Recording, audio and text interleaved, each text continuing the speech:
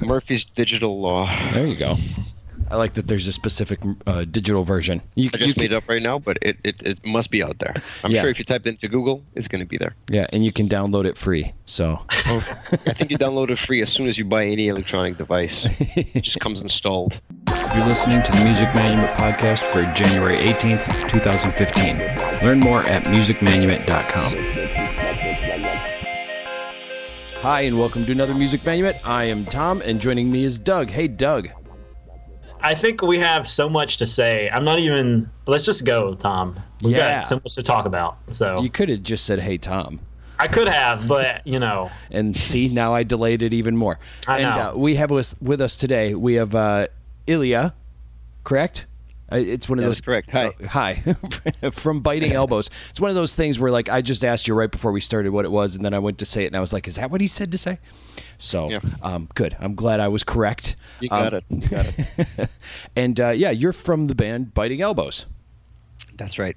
And now, I guess if I remember correctly from our email conversations or Doug's email conversations with you, you move back and forth a lot. But right now, if I'm not mistaken, but you're in Russia right now?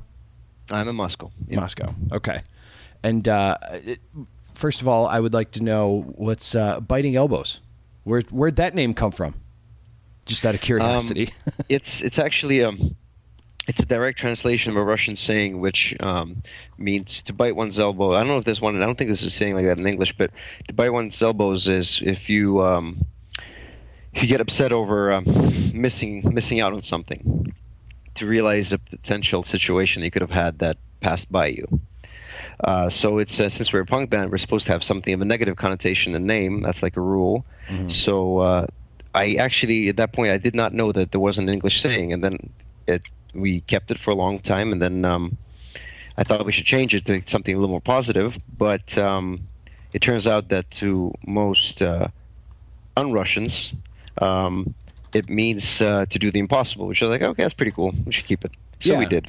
Yeah, I mean, I was going to say, how are you going to bite your elbow? I mean, we do have a somewhat similar saying in America, which is you should never put anything in your ear except your elbow.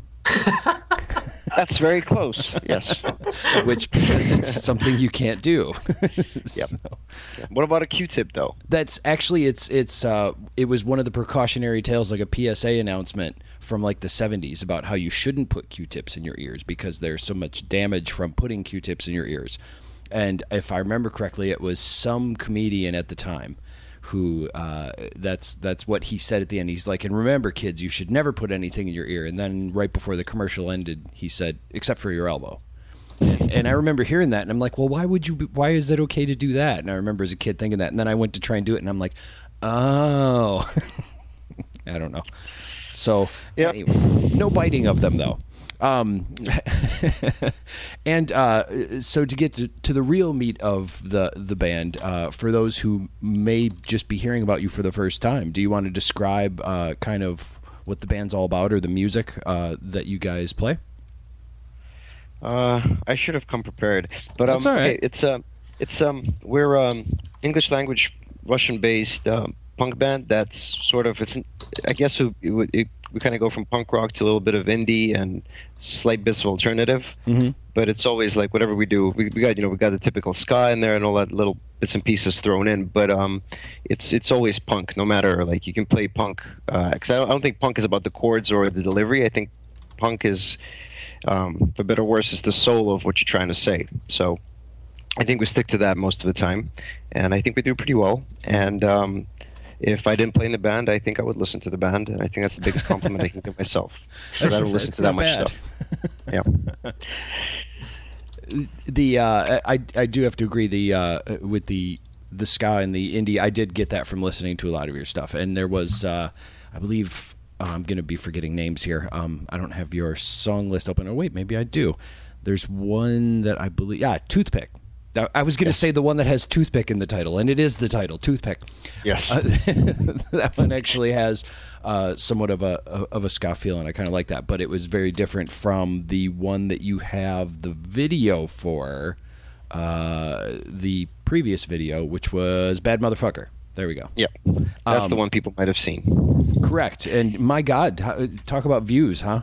I mean, I was doing the preview. Rather impressive. I know. Yeah, it's so now coming from that, and there's a lot. Oh, there's so much to lead up to talk about, and I'm trying to find a good way to cover everything that I want to talk about. So in watching that video, I feel like it's a precursor to the project that we're going to be talking about very soon. Yes. The video itself was shot in kind of a first-person shooter type action sort of sequence. Yes. And now the music behind it is you guys. In the video itself, how did that all come about? Like, was it something you guys thought of? Did somebody approach you? I mean, how did this all this craziness begin? Sure. Okay, before Bad Motherfucker, there was a prequel that we released in 2011 for one of the songs of the first EP. It was called The Stampede. And that got quite a bit of views, but at least by at that point, that was a ton of views to us, like 3 million for. And we got great reviews from all over the place. And I think when time came to shoot the next video, I was like, well, we can take this further. And now that we saw this as kind of a success, we should probably, find a sponsor or get some money for to do like with a decent budget. And we did. We kind of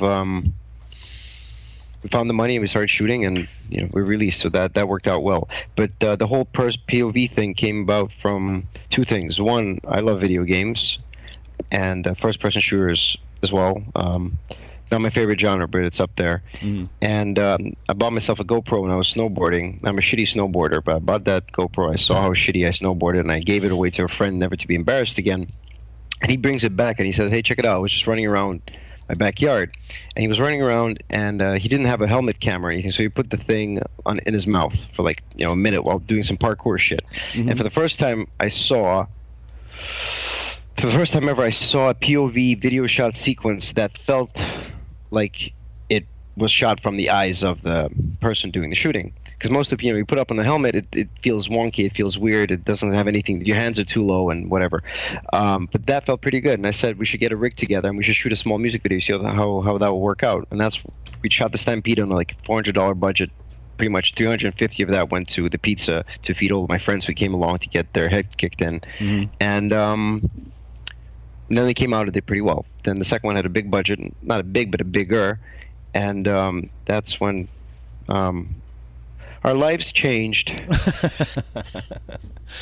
Now, with the second one and with it having the bigger budget, I mean, how does something like that come about? I mean, I'm sure lots of musicians are going to be like, one day we woke up and we had a big budget, No, sure. What happens is we went to, because I work as my day job is I'm a director, and I shoot commercials a little bit. I shoot music videos a little bit, and I shoot and I work occasionally on film. But we had a friend who used to set up these kind of projects with like big alcoholic brands in Russia. He used to Moscow. He used to do like these parties for like bring like foreign stars out and sort of like he's a guy that knows people. So I brought him I did a really nice presentation, like 20 pages, explaining like all the past acclaim we got for the first part and like what we're going to do for the second one. I had a short script and all the statistics, all the views of all the countries, and just sort of we did our homework there. And he brought along to some companies, including an alcoholic brand, which I'm not going to name. But they said go ahead, and I did the stupidest thing ever, which you should never do, and I've done this twice now. I'll never repeat it for the third time, hopefully. They said go ahead. They signed the contract, but it's Russia, where contracts are not nearly as valued as they are, in a Western world, sadly. Okay. So I borrowed because they said just start, and I wanted to start right away. So I borrowed some money. I started shooting, and then they saw like the first 2 minutes of the 5-minute thing, like, oh no, it's too violent. I'm like, what the fuck are you talking about? You saw the script. The script said headshot, first 5 seconds, dog comes out the window in the 15th second. I didn't do anything more or less than I promised and what you signed off on. And like, no, it's too much. Our bosses in America are gonna say no because it's a big international. I think it's an American international company. Okay. And so I was kind of screwed because at this point I borrowed a lot of money, which I did not have, and I didn't know how to return it. So I realized, well, we're going to have to go all in, and I borrowed more money. I shot all the way to the end, and I started once the thing was finished. I went and started showing it to more brands, and I got lucky because I met a guy who does Neft vodka, which is that can you see in the music video, the black sort of oil drum. Oh, right. That's his vodka packaging, and he's just a punk rock kind of guy. He's around 40. He's very hip. He's like, yeah, fuck it, let's do this. It's great. And so he covered the budget. And I didn't make any money off it, but I made enough to pay all the people who kind of worked in it for free, and so they got something back, and I got back in return. I got the power and the fame, but I got lucky. It's you never shoot anything with your own money if you can shoot with somebody else's. There's a very good reason for that. Not because you got to be a Scrooge McDuck, but because there's always too many risks that creative people should not, as much as possible, not be taking. So that's a lesson learned. But generally, what you have to do, if you have something that you think deserves a sponsorship, you have to present it nicely, make your case. Obviously, it's nice to have some previous sort of victories in this field. And you got to give them a nice demo, and then you got to shop it around, and maybe somebody will like it. I'm not saying they will, but there's, the better work you do and the better sort of presentation you do, the more chances. Because people do have, companies do have money for sponsorship. I'm saying every company, but a lot of companies have sort of little fund here for advertising, and you don't need that much to make a great music video. Bad Motherfucker did not cost me like $50,000. It cost way less. But it's just you have to go and you look, and hopefully, one who seeks has a chance of finding. Remember that thing from The Office where Michael Scott draws up, you miss 100% of the shots you don't take? Yes. Wayne Gretzky's quote that he put Michael Scott underneath as a double quote weird thing. Well, that's what you really have to do. So I'm going to put my name at the bottom of Michael Scott's name. I totally agree with him. So I wanted to have an anecdote about I wouldn't even call it a career, but I guess my previous filmmaking hobby. That is not a particular Russian thing for people to like read a script and totally not get what is going on. So I had a script that had all this sex involved, and then people saw that there were like sex scenes and they were like freaking out, and I was like, "What do you want me to do? Just like show some like clothes on the ground or something." So I guess euphemisms is what people like. But I had a sort of a technical question about the way the GoPro in the mouth. So are you like setting up like a harmonica, like a Bob Dylan harmonica type system to hold the GoPro, or like using like a Google Glass type thing? Because if that was the vision was like you're moving it down 3 or 4 inches and it looks a lot more natural. I mean, you can't hold the GoPro in your mouth for an entire feature. I wouldn't think. I mean, I guess you could technically, but well, I'll tell you this much: we had a mask. There was 3 stages to having a successful rig. The first, because I had the access to an office for like a Friday for a couple of hours to shoot the intro to the Stampede. So I didn't have a mask or a rig by that point. So what I did was I took a bunch of tissues, put the thing in my mouth, and I shot the first minute and a half of all before the action starts, like a minute of just walking around and the alarm going off and all that crap. Then we went to a sex shop and we started looking for bondage masks that we can kind of adapt for or as I like to call it, a Wednesday. So. Yes, the people in the shop were like, we were saying, we need this for the camera. They're like, yeah, whatever.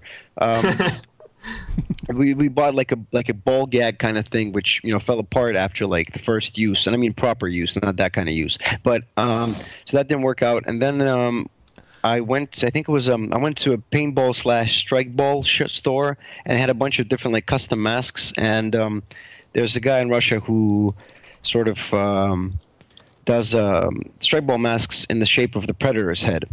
And if you remember the Predator's helmet, he's got this really smooth surface right where his nose and down to the mouth would be. Mm-hmm. So that was perfect to stick the GoPro and the little sticky 3M things that they have in the GoPro package.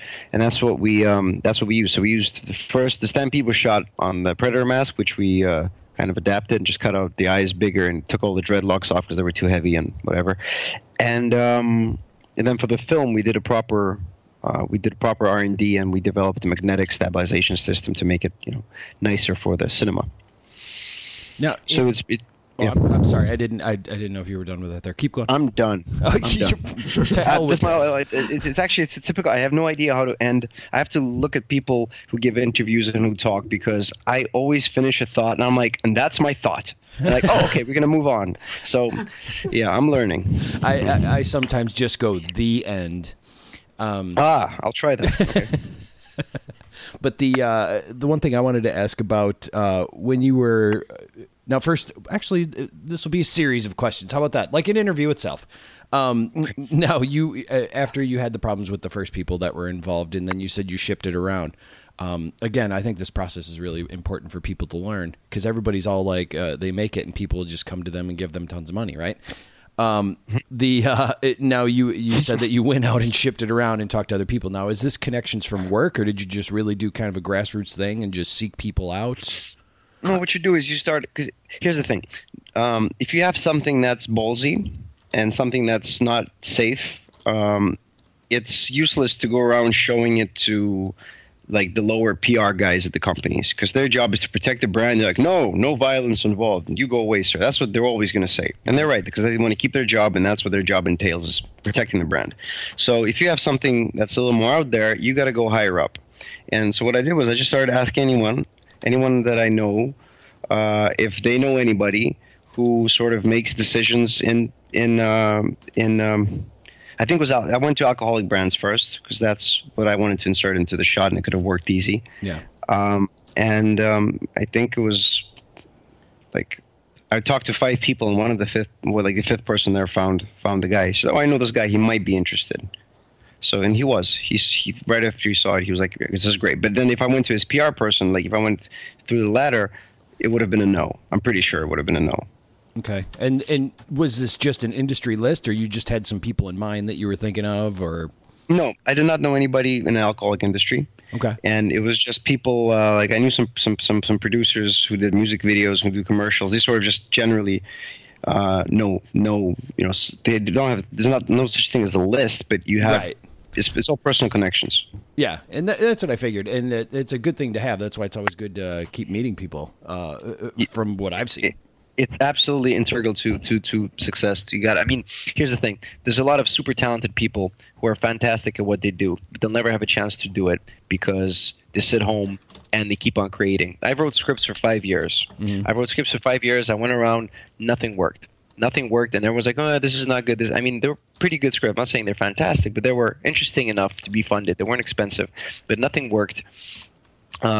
Because I sat at home and I just kept on writing them with my friend. We were writing, and I never got out of the house to actually. It's actually an old Jewish joke that someone told me when I was visiting Israel. They said, "What's the? Do you guys know by any chance the wall they have?" I'm going to Google this 1 sec.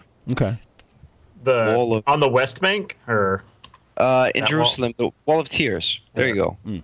So the Wall of Tears is where people come and they sort of write their hopes and dreams and messages. They write it on a little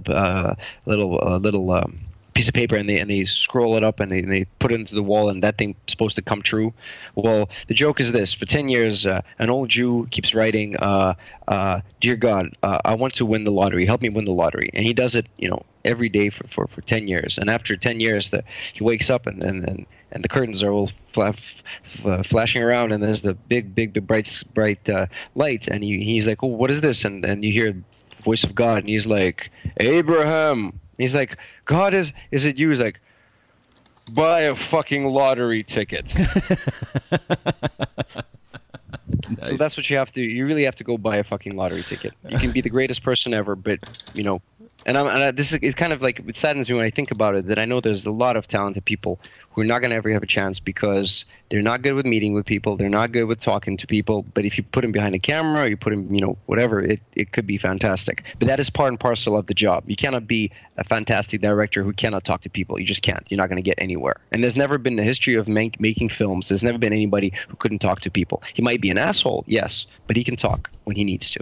So you actually had something more than just an idea for a music video too, which I think is important for people to know, is you knew where you were going to bring them in. You knew where the product placement was going to be. Now, it sounds kind of silly, like it's so obvious, like where something might be, but if you don't highlight where the sponsor is going to, get the value out of it, then they're not going to be interested. No, you got everyone's got to. You can't expect anybody to be a charity. It'd be nice if they were, but businesses are not that, right? And everybody should know that. Yeah. So you got to get them interested, and you got to ask for an appropriate amount of money. If you have no name, you ask just enough to get the project done without making too much or making even anything. Personally, like I didn't make anything a bad motherfucker. Like I said, money wise. But I made it in the sense I made the product which got my name out there, which was more important than not any amount of money, but most amount of money. So you got to go in there and get people interested, and it's you got to hustle. Yeah. Sounding coming from a white boy, you just got to hustle. That's what you got to do. It really does show your rough upbringing when you talk like that. And that was the one thing I was going to point out too, is that the beauty of talking about this and getting this stuff out there. In the meantime, you've got your music in the background and you're like promoting that along with this. So while you're also promoting this video and this vision and this view, you've also got a second thing where you're showing your musical artistic side that is coming along with the package. So it's kind of a cool way to go about. It's not necessarily killing two birds with one stone, but it is. You're actually you're wrong about saying it's not two birds with one stone. It is. It's two birds with one stone, and I'm very lucky in that respect. Mm-hmm. I mean, I would have found. Here's the problem: there aren't that many bands in Russia that I think are any good, to be honest. And if you look at the bands that can potentially have any sort of appeal anywhere outside of Russia, you got to sing in English, obviously, or whatever. You cannot sing in Russian because no one's going to listen to it, right? Apart from Russians. That's fine. That's the way it is. Mm-hmm. But when I was growing up and playing music and studying film and working, my parents was like, you should just pick one and do that. The music's going to be useless. You're not going to make any money. You're not going to be happy. Well, you might be happy. You're not going to make any money. You should make film because that's what I always wanted. You always wanted to do that. So go make film, and you should just put the guitar down. I'm like, and kind of for a long time I struggled doing both things and not having any sort of success in either of them. But in the end, what I find kind of ironic is that ironic is the right word? I think it might be. What happens was I had the music that gave me an idea to make a music video, and I could have the director's part of me pull the music, and the music pull that thing up. So it's a very synergetic procedure that happened. And had I not had the music, I don't know what I'd be doing in that respect. And also, which came about first? Were you a filmmaker before a musician? Were they always kind of hand in hand? I loved film since I was I was 10 when I said I want to be a director, 10 or 11. While watching Goldfinger for like 50th time. Nice. But it's actually getting a re-release in 4K. Just premiered in some festival, so that's going to be something to look forward to. It's going to come out in theaters again, hopefully. Oh. But that's beside the point. Sorry. All right. I just read the news today. I was like, yay. So film was always first. I didn't care about music until I was about 15. And then at 15, I heard music that I actually could, because before that I'd listened to whatever person next to me in class was listening to, and mostly it was pretty shit, flavor of the month kind of crap, and I just didn't care. But then I started listening to I got into punk, and I started, buying a lot of punk music and just getting into it and listening to all the old stuff and finding my favorites, and that, got me to pick up a guitar and pretend to sing, and here we are. But yeah, film first to answer your question. Sorry, I tend to go in tangents. No, that's quite all right. You're basically talking to a guy that I'm amazed that I've kept the conversation this on point. Because I even have a note that I wrote down to make sure that I referred back to this, because with the filmmaking thing and about how long you've been doing it. Because if you weren't involved in the in making film in some way, I had a note down going like, what, do you live next to a production studio or something? Because like all the videos that you guys have are very well done, and you don't see that a lot from independent bands. So thank you very much. Yeah, and I'm very sorry. Go right ahead. I want to say I'm very lucky because the videos I know they look good. Some of them I think Toothpick is a fantastic music video. Yeah. And if the way I was just thinking about this the other day, I made a little post about it on Facebook, is that the way I judge music videos, I judge, apart from all the technical aspects and how well it fits the song and, the creative, the execution, whatever, the most important thing in the music video for me is, am I jealous or am I not? And every time I'm jealous, I realize it's a fantastic music because I don't get jealous very easily, but I do sometimes, and those moments are magical. So I look at Toothpick. I think Toothpick, if whoever was shot by, I would have been jealous. I think everything in it just came together. But what I wanted to say, to answer your question, was that I'm very lucky to have people who really like working with me, who really believe in whatever I'm trying to do, and these people are super talented. So, and I've always been surrounded. I have no idea why this happened, but I've always been surrounded by people who could help out, who wanted to help out, and not just help out a little bit, but actually help out and bring all their professional knowledge. Like the DP who shot all the videos that aren't first-person based. He's a fantastic DP, and I've been working with him for a long time now. And so when I asked him to do this, he didn't charge me the full price, which would have been out of my range. And I didn't have to pay the director because I wouldn't pay myself. So there's a lot of little things where I save, and just a lot of people who want to help out. And when Bad Motherfucker happened and now Hardcore's happened, what I did was I got everybody who has ever sort of been supportive of me. I got them either a job with us or part in the film. Just I kind of gave back, and I think it's a nice little balance, and I think everybody really appreciates it, including me first and foremost. Yeah, that's cool. And the one now I want to ask two more things before we move on to the project that you're working on. The first one I want to ask is in Bad Motherfucker, where there's a lot of chasing and a lot of falling. And somehow you're jumping from like a junkyard of planes. I don't know. In a lot of those, I'm seeing in them, like, especially the one where you're falling floor from floor. All right, what the hell? How are you doing that? Okay, so that's. I mean, are you literally just dropping yourself? Is it restraints? I mean, how are the stunts done? Is this just what you do? If you want to, it's funny that people tend to ask about the elevator one first. Okay. It was by far not the most the elevator shaft. Sorry, it's not an elevator shaft. It's that floor thing. Yeah. It was supposed to be built in the office for like a miniature elevator for the cook to send food up to the execs. Okay. So and then someone told me that they have this office where there's this hole, and I'm like, can I go see the hole? Because I was writing Bad Motherfucker at that point. I didn't know what we were going to do with that effect. And I went there and I was like, holy shit, how long is this hole going to be here? Like, another week. I'm like, we'll shoot tomorrow. So we brought a bunch of stunt guys over, because this is one of those things that you can't do by yourself. That's what I wanted to know. So, yeah, you can. You can try. I mean, there's a lot of videos on YouTube of people, I don't want to end up in a hospital or anybody else to end up in a hospital. We've been very safe with our productions, surprisingly. Okay. But that trick was done. It had once... there's about 6 or 7 cuts in that whole falling through the floor sequence. Pretty much, when he gets picked up, that's one shot. He picks up, he's put upside down. Then it's a cut right there. You can't see it. Mm-hmm. And then there's a big rig above him that lowers him at pretty fast speed. So every time he would hit that bar in the center, that would hurt a little bit. Or something. He did have a little bit of blood on it, but so he lands, and then it'd be a cut, and then the second guy would use a rig that we'd later that we kind of moved to the side. So it's just a lot of. It looks like it happens really quickly, and it feels like that. I think that's the magic behind the POV things. But in reality, that sequence took us, I think, a day and a half to do. Okay. Yeah, and I would say that seconds. Probably doing the point of view thing has, just because of how quickly the camera can move and turn around. I assumed that there had to be some sort of the editing was probably really easy to go splice something in, just because of how shaky it can be. It's both easy and difficult. It's easy because you can plan ahead. Once you come to the location, you can just walk through it and you can figure it out.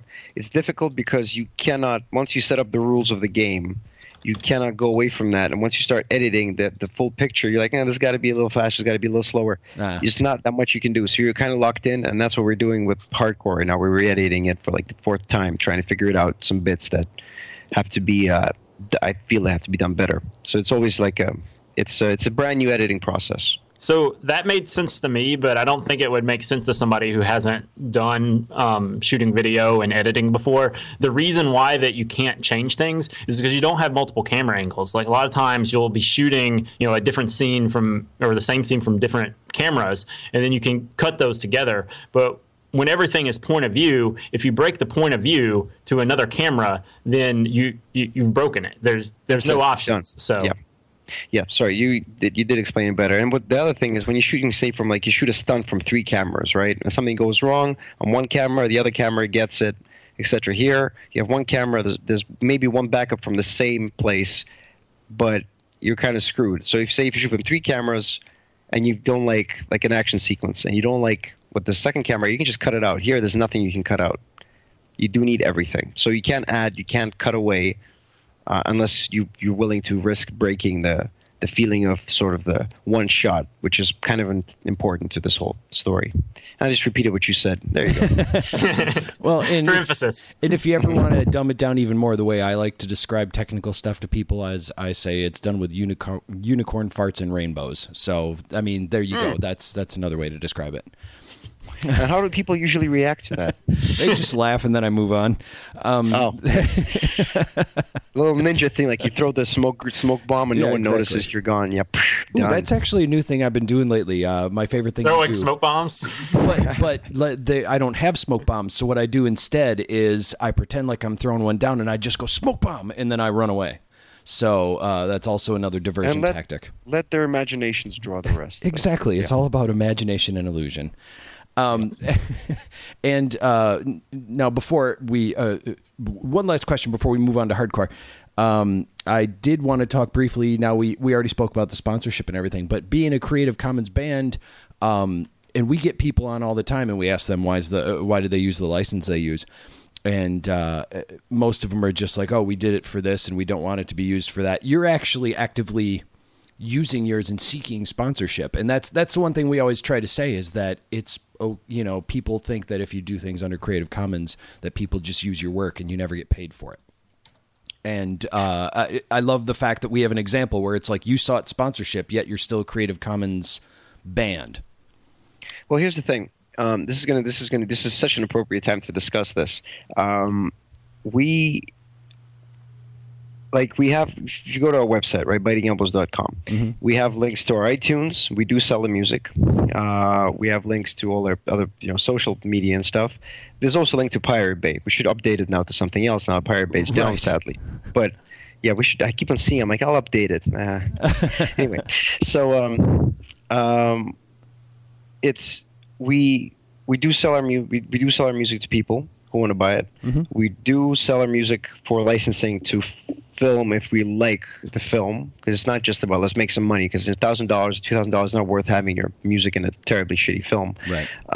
We do tend to look out for that. But I get people, there's about 100, I don't know how many, not 100, how many thousand use of bad motherfucker there are on YouTube. Mm-hmm. A lot of people just put in the music videos and not music, like game videos and everything. And I've never taken a single one down, even though it takes literally like 5 clicks to complain, report it, and it'll get shut down immediately. Yeah. Because I like that people are. If I think the greatest prize, apart from being able to sort of buy food and stuff with having your music out there, is having your creative stuff inspire somebody else to do some creative stuff. Or you don't have to have creative stuff, just if your music is inspiring in any way, it's fantastic. I think it's like the greatest compliment you can get. Mm-hmm. And so when everyone writes to me and says, can I use your music in this? I say, go ahead, do it, no problem. Right. But the only time I don't like it is when if somebody would use it for a commercial, I would shut it down. And that has happened before in Russia. But apart from that, I say, it's in the 21st century, it's useless to try and hang on to complete copyright. Not copyright. I don't think it's not so much copyright. It's complete, like, you can't use this, you can't do this. Well, people are going to do it anyway. Mm-hmm. You can be an asshole about it, or you can sort of, embrace and go with the flow. And I think that's anybody who does otherwise, who's not a big artist, is making kind of a mistake. So that's my reasoning. I never clicked on like what kind of, copyright we were, but I kind of just thought that this would be right. Mm-hmm. And then, so I wanted to make a clarification real quick, okay. Because sometimes people get confused about this. You said a use in a commercial, as in a advertisement, not a commercial use as in someone selling it in like playing it in a movie that's being in a theater. Oh, because that's a commercial use, but it's not used in an advertisement. And I think that's what you meant. It's, or did you mean commercial uses?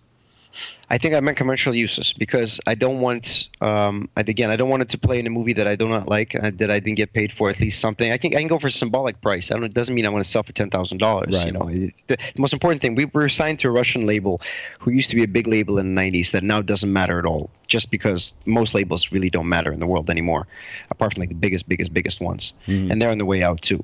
But he said, we signed with him. I said, look, we're gonna have it on iTunes. We're gonna have it on the internet. I want people to download it. And he said, that's exactly what we have to do. He said, and this is a guy whose living used to depend on this. He now is a big concert promoter instead as his primary thing. But he said, if there's a choice between having your music not heard but no one rips you off, or having your music heard somewhat and risking that thing, you should go for it. So just give it out there. And that's what kind of was nice to have a record label owner actually saying that. So it was never, like I said, it was never a choice of like, is it Creative Commons? Is that?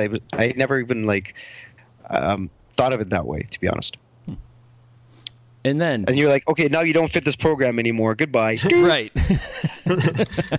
So we have everything across the spectrum, as long as people are releasing it under a remixable license. So non-commercial is perfectly fine. I just wanted to clarify, because a lot of people think the non-commercial means that it's not used in a commercial, and that's not at all what it means. Right. No, it means commercial isn't making money from it. I understand. I had business studies. But not everybody has, though. That's why I wanted to clarify. No, I know. When I say I had business studies, I mean I read like a book once written by some dude who made some billions or something. Right. That's business studies for you. I was in a shop once and saw that people were giving them money for services. And I studied I that. have plenty of case studies there. Yeah. And okay, now on to the Indiegogo project, which it closed successfully. Yes, it did. The point of view feature film Hardcore. Now, like we said earlier, this is probably. It probably was. I want to say begat, but I feel weird saying begat. Begat of the video Bad Motherfucker. What's that? No, sorry. Oh, I was just going to say, why don't you explain how this came about? And you decided, like, you know what? 5 minutes isn't long enough. I need to really make it longer. And tell us just how this came about, and what you doing with it. I'll get to that one. So okay. In the beginning, there was darkness. No. Right. So we released Bad Motherfucker, and I think a day later, before it had like 1 million views, before we got Darren Aronofsky and Samuel Jackson tweeting about it, I got an email from Timur Bekmambetov, the Russian director who's now living in the States, who made he's a cult director here in Russia. He's the guy who resurrected the Russian sort of. He was the first guy who did a good blockbuster that made money and was an interesting film in Russia. Mm-hmm. It's called Night Watch, and if you haven't seen it, I highly recommend you do yourself a favor. It's a nice little modern vampire magic witch thing. It's hard to explain. You just watch it. It's good. Mm-hmm. Then he did the sequel, and he moved to America. He did Wanted, and now he's doing Ben-Hur, the remake. He started just now, so good luck to him. But he called and he said, let's do Bad Motherfucker, but a feature length, like not the story from Bad Motherfucker necessarily, but let's do a POV film. And he said, I'll produce, and you can direct it, you can write it, do whatever you want with it. And I was very hesitant. I said, I don't think it's a good idea. I think it's one thing to have a 5-minute long YouTube video. Another is to have a 100-minute film up in the cinema. It's just a very different experience. He said, well, think about it. And since you don't really get that many calls like that when it's like, hey, you can do this, I'll produce. So I thought about it. And at that point, I was actually planning, we were pretty close to launching a spy film that I'm going to hopefully direct next. I've put it away, like a very serious, slow-moving, dramatic thriller. But this came along. We thought we can do this pretty quickly. So I met with Timur, and we started hashing out the general idea. And I came to Russia. I wrote it, and we started shooting. So that was April 2013. So it's almost 2 years. So we wanted to do like in 8-9 months. We thought it'd be like a quick sort of project where we'll just get going. But as soon as I started writing the script, it became a lot more complicated in the sense that to watch a 100-minute long music video, you got to be completely psychotic, and I didn't want to put people through that. So I said we're gonna have a story. We're gonna have a lot of breaks. We're gonna have sort of things to keep you excited for it, because the action is going to be great. There's no doubt. I can do action in my sleep, but I find it, after 10 minutes, what are you going to do? So I started writing, and then so with writing came the characters, and the characters came the time to talk about actors. And I said we should shoot this in English because theoretically I can imagine, people from all over the world might be interested in this. So let's get an actor who sort of who is at least a little bit known and is a great actor and is English speaker. And he's like, who are you thinking of? I'm like, well, it'd be perfect to get somebody like Charlton Copley or Charlton Copley. He's like, well, I know him. So I called Charlton Copley, and we had a long chat on Skype where I said, look, there's no script right now. I'm writing it as we speak. I want to shoot it in the summer. I'm going to start in 3 months. If you're interested, I'll write a part for you, and then we can do this crazy thing together. And he didn't say yes right away. He said, well, I need to see the script. Sorry, one second. Sorry, it's my wife. I'm like, I'm talking. It's a. What's the right way? It's not a. Is this a podcast or? Yes. I'm gonna sound. It's a podcast. So 1 second. Dasha, the podcast. Okay, we can go on. Sorry. Right.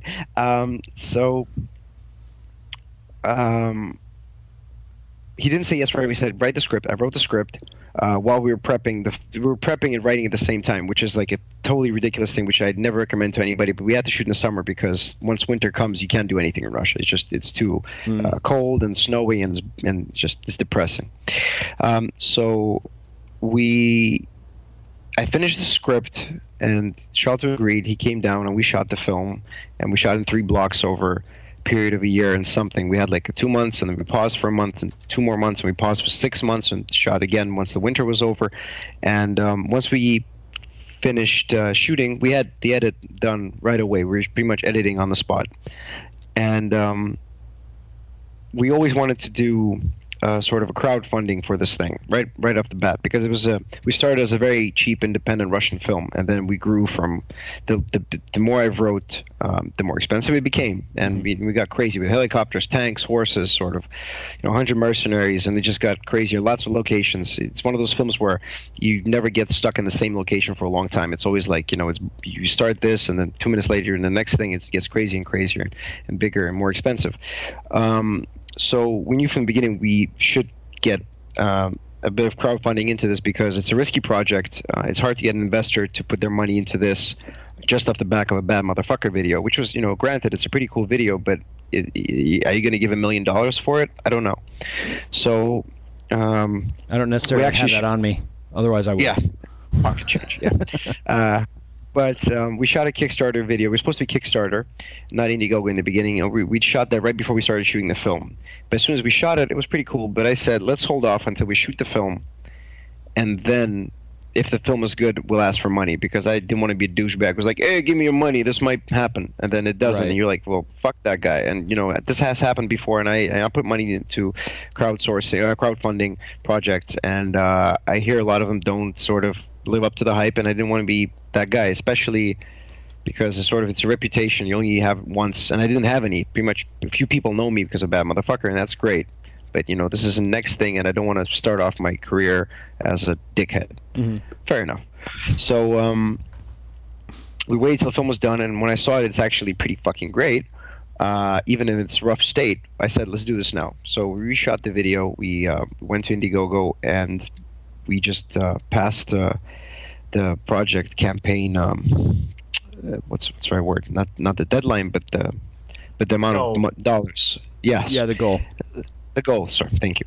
So we passed the goal in December, and that's been very good news. And we're working hard away on this thing right now. There's a lot of stuff to do, and hopefully it'll be in 20. Because we haven't sold it yet. Because once you sell it, then you get the release date set by a distributor. But fingers crossed that it's an American studio that will find a good release date this year, and then hopefully people will be able to go. I mean, if not, it can be 2016. I just prefer to get out the way the quicker, the better, because it's been happening with me for like 2.5 years now, which is a pretty long stretch of time. Damn.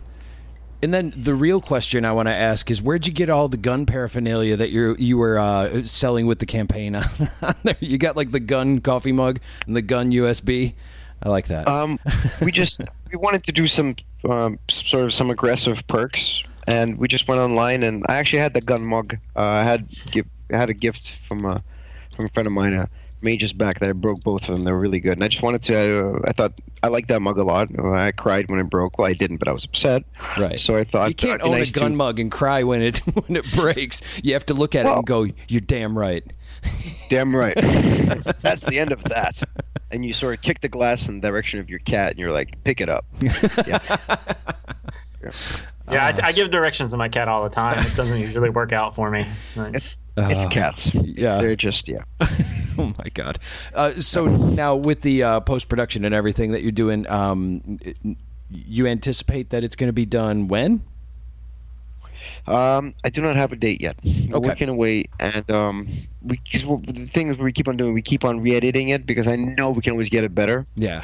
And I do want to keep it. My original goal was to have it be like an hour 50, but what happens is with that sort of, with this POV aspect, it becomes like no matter how interesting it is and how crazy it gets, and it keeps on getting crazier and crazier as the film progresses. I was very sure to watch the level of craziness involved. Yeah. But you still want to, like, at first people told me it should be 80 minutes. I was like, shut up, I'm not going to do an 80-minute films. Those are mostly sort of, there's very few great 80-minute films. There are some, but generally it's sort of like, let's keep it short so we don't have to spend too much money. Uh-huh. So we actually shot a film that's about 2 hours 20, and it's all one shot. But once no way. All one shot? No, it's not one shot. It felt like one shot. Oh, like every turn. I was gonna say every turn. No. You can't. No, it took us. Not 6 months, 4 months of shooting, 3.5 months. 4 months of shooting. You can't do that in one shot unless you're sort of you give everybody speed and meth, and they're like, yeah, let's do it. But we didn't have the money for that many drugs, so we split only it. The normal amount. Yes, the normal. Yeah. No, we're actually very drug-free and alcohol-free. I think. We did celebrate the end of big shooting blocks, though. We did allow ourselves a little bit of the Russian crazy party time, but mostly we held it back. So yeah, and then so it was a 2 hour 20 movie that it's watchable, but you don't want to see a scene when he's walking with the main character for 5 minutes through the woods. Right. It doesn't matter. You can find the prettiest woods in the world. It's still 5 minutes through the woods. People, I value people's time, and a good film is really. It should be as compact as it can get. So that's what we're doing now. It's we're doing recuts and. But not under 80 minutes. No. I think it's going to be. I think it'll be around 95 to 100. It's never been about just cutting down the minutes. It's always been about maximizing the effect of the film. And it's hard enough because it's my first feature length project, and then it's. The problem with this is that there's nothing to compare this to. You can't watch this and be like, well, compare it to Apocalypse Now, it's fine. No, because there's never been Apocalypse Now in the version shot with POV. Right. If there had been, this wouldn't have been that much fun because it was great to sort of be the pioneers of the field, go where no one's gone before, etc. But the downside is that you really have to improvise. You really don't know what you're doing. You think you do, and then you get on set, and it turns out you don't. Because this camera doesn't sort of allow you, and the camera plate, not just the camera, the GoPro's fine, but it's the method that really does limit you, and you have to creatively come up with ideas all the time, and there's nothing that, like, I think out of 130 pages in the script, I think the only thing we didn't change was like maybe 3 or 4 pages. The rest was always, and I'm not talking about dialogues because most of those like stayed, but I'm talking about like action beats and just.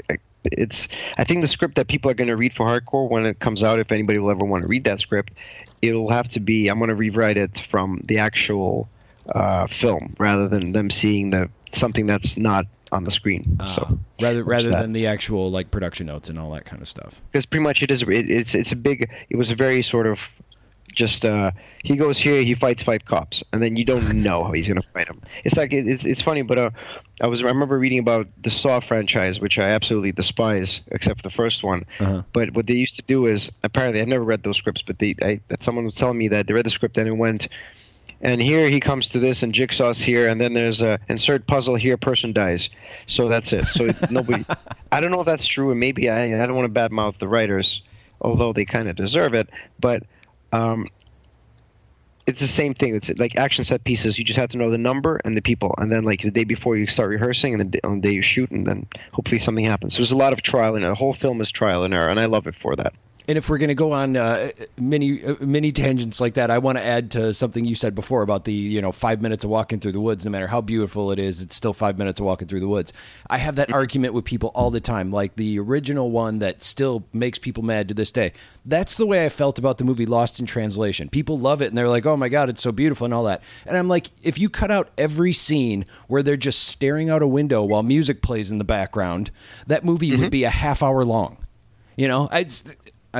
Sorry. Particularly, yeah. That's. I always had that argument. I didn't care for that movie. I was just like, oh, great, another scene. I'm like, there's a window, and there they go. Don't come near that window. Yeah, but I think that movie was Lost in Translation on you. It was. Boom. Well played.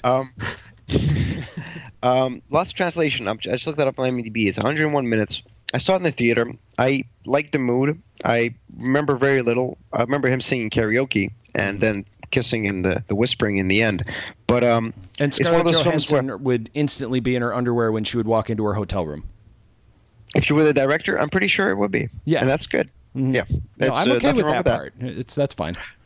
There's not going to be many people who are going to be like, no, you're not going to have Scar Joe naked right off the bat. Just like in the movie Her, it's like, hey, we need somebody for this movie. Let's get Scarlett Johansson, and we'll just use her voice. She was the voice of the computer. She got a pretty nice voice. I know, but that's not why you put her in a movie. Nobody wants to see her. Don't tell Spike Jonze that, but or rather, do tell him, and he's going to be like, okay. But coming back to Lost in Translation, I think it's one of those films where the mood is much more important. It's not an action film. It's not a thriller. It's not a set-piece-driven, story-driven thing. It's about two people meeting up, two lonely souls in a different planet. Yeah. So, in that respect, I think it works, and it does have generally. I think it was well reviewed, and Sofia Coppola. I don't think she did anything quite as good afterwards. Mm-hmm. But if you're looking for a film, again, this is a big thing where if you're looking for a specific kind of film and then you're shown something slower, then you're not going to like it. And it's always a problem when you're picking movies, when you want to go to the movies or you want to buy a movie or download a movie, you have to know what you're looking for. Otherwise, you might get surprised in the wrong way. Yeah. And, like a film like Drive. Drive also could have been way shorter, but it's great the way it is because it's a mood kind of film. It's an atmosphere. It's a little trippy kind of thing, like a pop poem kind of situation. So it's, but with Hardcore, it's an action movie. And you cannot have an action movie where 5 minutes they're walking. They can have a pretty good dialogue in there in the forest as they walk through, sure. But it's still one camera looking at the back of a guy going through trees. You know what? I have to give you kudos for the fact that you brought that right back to your film. That was impressive, sir. Oh, thank you. Had that total tangent, and then you brought Hardcore back into it. That was awesome. Well done. Wow. I feel really good now. Thank you. Thank you. Let me just tell my wife. Yep, sorry. Okay. All right. She's not here. And then, so I want to ask a couple more things about, a few more things before we wrap up today. And one of them, going back to the band, now, with all this film stuff, do you guys tour, or are you essentially kind of just writing music and producing it? What happened now, once Hardcore began, right before Hardcore began, and right after Bad Motherfucker, we had amazing offers to go on tour. Just like stuff that, a little unknown band from Russia would just be like, holy shit, that's happening to us. And I had to decline. And the band was kind of like, oh, you asshole. Oh. But we had to decline everything because the film started and I knew I was going to be in lockdown for 9, 10, maybe a year. But it's been going for a while now. And over the last 2 years, I think we had about 6 gigs. And we did come around and we started writing music because we were writing a little bit of music for the film, a little bit of score, a few songs, I think. But it has been sort of on a hiatus. Is that how you say hiatus or what's the right word? Hiatus. Hiatus. Yeah. Hiatus. Oh, nice. Yeah. So we're on a hiatus, and pretty much we actually just started rehearsing last night because we got a pretty cool invite. We're doing a big snowboard festival in Moscow, and then we're going north in St. Petersburg at the end of the month. So that's going to play some new songs and play in a huge mountain with it's going to be cold, so outside, great. Exactly what you need to do. Yeah. But I think the plan, my plan is as soon as we go into the final stage of Hardcore, I'm going to like I would love to bring the guys to America where we're going to be doing the post for hardcore. I'm looking for a producer now who will be able to. We have a new album written out in demos, not perfect demos. It needs some more work, but I want to release an album. I want to have an album ready by the time hardcore comes out and sort of have a double release. And hopefully, hardcore will help the band out again, and we might get the same kind of level of offers that we had before, because there were some fantastic things there that I really am pissed at myself for having to miss. Yeah, I mean, so we'll see. Yeah, hopefully it does. I mean, I assume from the success of the crowdfunding campaign that there's definitely interest involved. We'll see. It's very sort of like we're like flavor of the week when Bad Motherfucker came out, and then a month later, things like the offers were kind of there, but like I know they weren't so hot. Like I met with record labels in the States. And I met with some interesting record labels, and I remember thinking that, well, what am I going to do? We sign with them now, and then I go away for a year and a half, and they give us money, and they don't get anything in return for at least 2 years. Right. Which is, and you know, I should have been an asshole. I should be like, yeah, sure, we'll sign. But I kind of came out and said, I want to do the film first, and then after that, and everyone's kind of like, we'll see. So that's what we're going to see. We don't have a label right now, and we can self-release. It's not a big problem, but we'd like to. For once, work with a producer. We've never done that. Everything was produced by me, and I'm not a producer. I just sort of like figure it out by poking the buttons and seeing what happens. So we want to do a next album and for the producer and get a nice label, probably in the States or maybe European. And then we'd like to go on tour because we have never played. This is, to me, is very important. We have never played in a country that has English as a primary language. And since I take pretty decent care of writing lyrics and, you know, I try to sing them so you understand them, which is, you know, for not a lot of punk bands tend to do that, but it's kind of been my point where I like people to understand the message. What's the point of having a great message if you're growling it? I never got that. And I've never played to a crowd of people, apart from we played the Olympics in the Sochi, where there was a big international crowd at Red Bull thing. But apart from that, everything was always, I'm playing to Russians who love Russians, but they don't mostly understand what I'm saying. And we have a little bit of following here, but I'd like to go out and, you know, hit the road somewhere in the States or Europe and England, and I think it would be fantastic. I just want to give it a shot. It doesn't work out, fine. I'll go back to film. I'll be happy, but I want to give it one single shot, and that's me one more album. I love how you were just able to go in. We played the Olympics in Sochi, but yeah. Well, it wasn't like it wasn't the full, like, it's interesting. What they do is with, like, when they have the Olympics, Red Bull is not part of the sponsorship committee, right? Oh, okay. So they don't. So what's interesting, so when they come to all the Olympics that happen, and Red Bull does these sort of like little fuck you underground parties where they're off the radar, but they're there. And so we played at one of those. It was like, it wasn't like 10,000 people. Okay. Yeah. So, yeah, I'm sorry. So you weren't at like the opening games or anything like that? we played like, there was like, I don't know, like 800 snowboarders out there. We played, I think the Olympic guys were there, the U.S. team and everything were in the club. It's like a big club up in the mountains. But it wasn't part of the official program, no. Okay, that sounds cool. We're not part of the establishment, all right? We're punks. Now, before we wrap up today, is there anything that you might want to mention or tell us about that maybe we haven't covered or you'd like to just talk about before we go today? I think you know too much. It hasn't been hard having a conversation with you. No, it has not. Which is a good thing. Did I talk our way through that? But did I give you guys a chance to ask everything you wanted, or did they just blabber on? Because I could have blabbered on. It's okay to tell me if I did. No, those are the best. Yeah, that's the best. Okay. Yeah, awesome. It's terrible me when we doing have it. to like. Yeah, exactly. That's terrible. Awesome. Okay, I feel good now. Oh, thanks, Doug. Dick. And we're going to be closing today with the song Toothpick. Do you want to say anything about the song Toothpick, or just kind of intro? I think true art shall speak for itself, sir. There you go. Nice. I like the attitude, the confidence. Yeah, I hope your listeners like it, and it's been a pleasure being here. Thank you very much for having me. And when the hardcore comes out and you hear about it, you get a chance to see it in the theater, please do. One of a kind, unique experience, and there's a 75% chance you might like it, or you will like it. Nice. Yeah. Percentage. So. Okay, we're playing the percentages. And here is this song, Toothpick by Biting Elbows. And Ilya, thank you for coming on the show again today. Thank you very much, Doug and Tom. And Tom and Doug. Yeah, Tom and Doug. Yeah, I like my name first. Tom Doug. Yep, there you go. Yeah, Tom Doug. And this has been another Music Manumit podcast at musicmanumit.com.